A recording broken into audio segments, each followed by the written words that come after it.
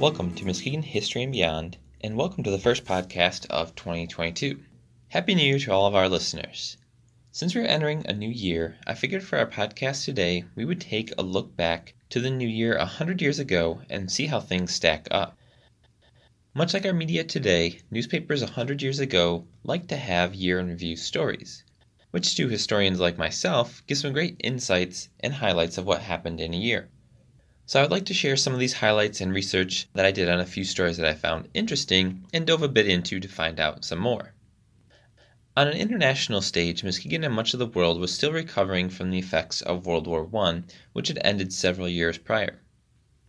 The economic impact of it, including rampant inflation and the shakeup in geography and the loss of life, had some serious consequences.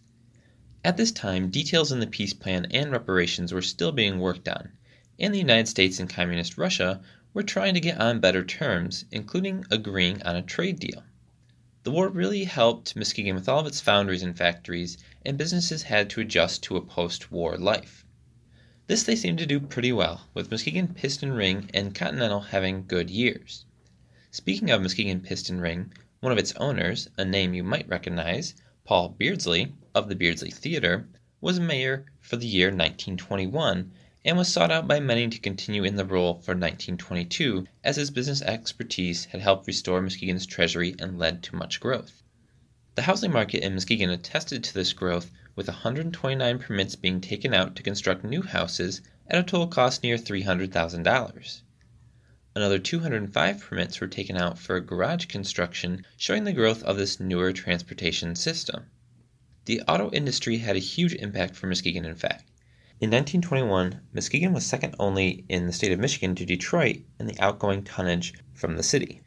Of that shipped off tonnage, nearly 60% of it came from auto-related businesses, and the paper mentions that it was only a matter of time until finished cars are produced in Muskegon instead of its parts being shipped to Detroit and then the cars being shipped back to Muskegon for sale or for shipping out west.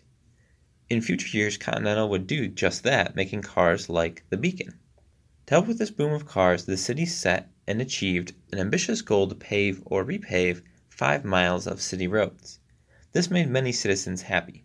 I found 2 great quotes about this, one in reference to the estimated 5 miles of newly paved road. Quote, "Now if you please, try to figure out the decrease in cussing affected by the construction. It has been estimated that there were 1,000 cusses previously to the square yard." End quote. Another set of the new roads, the job of the citizen who wants to show some visitors to the city is not so great now. In the olden days, a citizen with civic pride used to sit up nights planning a route to take his visitor about the city to its places of interest without hitting the bad streets. Some other highlights of the year included on February 4th, Blue Lake Club being offered to the Muskegon Humane Union to turn it into a children's camp. This was the start of Blue Lake Fine Arts Camp. Early in the year as well, Lake Street is renamed Lakeshore Drive, a road I'm sure almost all of us are familiar with. The early months also saw many police raids on stills in town, illegally distilling liquor and brewing beer, as this was during the height of Prohibition. Police also discovered an auto thieves ring in the area and managed to bust it up, catching most of the ringleaders. On March 19th, the city water was declared dangerous to drink, and this would remain a problem off and on into the fall, as it seems industrial heavy waste was being mixed in the normal sewage and causing issues. On April 9th, the decision was made for Muskegon to join the Eastern Time Zone, moving it an hour ahead from its normal Central Time Zone to help businesses. However, if you think time changes are hard to adjust to now, this time change only lasted for the summer months, when then the time in Muskegon would jump back to its normal Central Time. Another April tidbit I discovered I had to do more research on when I saw the description that Deputy State Dairy Inspector Arndt Elfison rules cafe can't advertise wiener as hot dog. Now brace yourself, because this story is just about as ridiculous as you might imagine, and I'm going to be quoting from it extensively here.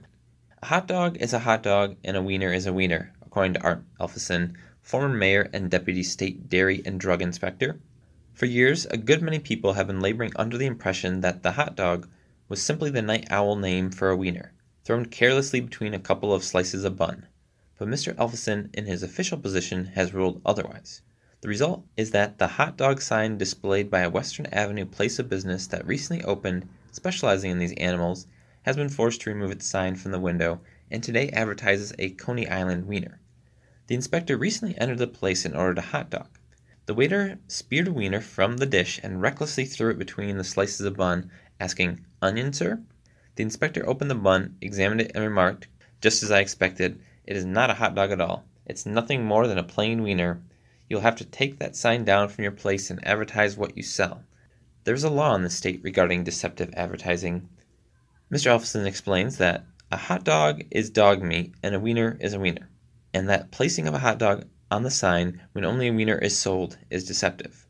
Quoting Elfson again, quote, "They cannot place such signs on the main street of town, and under the pure food law governing advertising, I had the authority to have the sign removed." And I did look this up to see if there was an actual difference, and depending on who you ask, there is a difference between a wiener and a hot dog, but it's very subjective apparently. On May 20th of 1921, the city of Muskegon held its annual baby show, with Billy Slater being announced the winner. What the criteria was for this I couldn't find out, but apparently Baby Billy had the stuff. In July, Muskegon experienced a heat wave with temperature in the sun being recorded at a high of 112 degrees. Also in July, on the 19th, renowned abolitionist Jonathan Walker's remains were moved to a city plot in Evergreen Cemetery, where they currently reside today. One final date and headline that caught my attention was on August 18th, when it was decided that the Hackley Art Gallery would be incorporated into the public school's education efforts in hopes to make the community more involved in it and the library. Many at the time, it seems, felt that the community didn't use those spaces enough and appreciate them for what they were. To wrap up our episode today, I have two summaries of the year I'd like to share. The first in the form of a full-page ad for the Chamber of Commerce, which spoke to the potential of Muskegon in 1922 that I think could be put up today and would still directly apply. It says, "In no other city of its class, the country over, are such mighty projects planned and underway as in this metropolis of western Michigan. Big things have been done by many cities, big things have been accomplished by Muskegon, but rarely has a community had so large a program of progress or tackled it in such an enterprising fashion as Muskegon boasts today." Our second year-end summary is a broad review of the year, and it carries a message and best wishes for the new year, and I will leave you with that. Once again, Happy New Year to all of our listeners.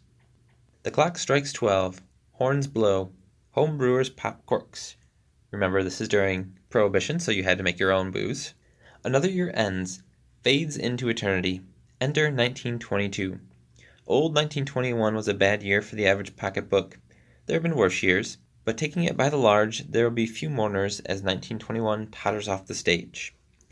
The new year 1922 is a promising one. Prospects are that business will continue improving. The world is saner, getting its balance restored, recovering from the war. Let the birth of the new year be rebirth of your ambitions, hopes, and the finer emotions that make life worthwhile.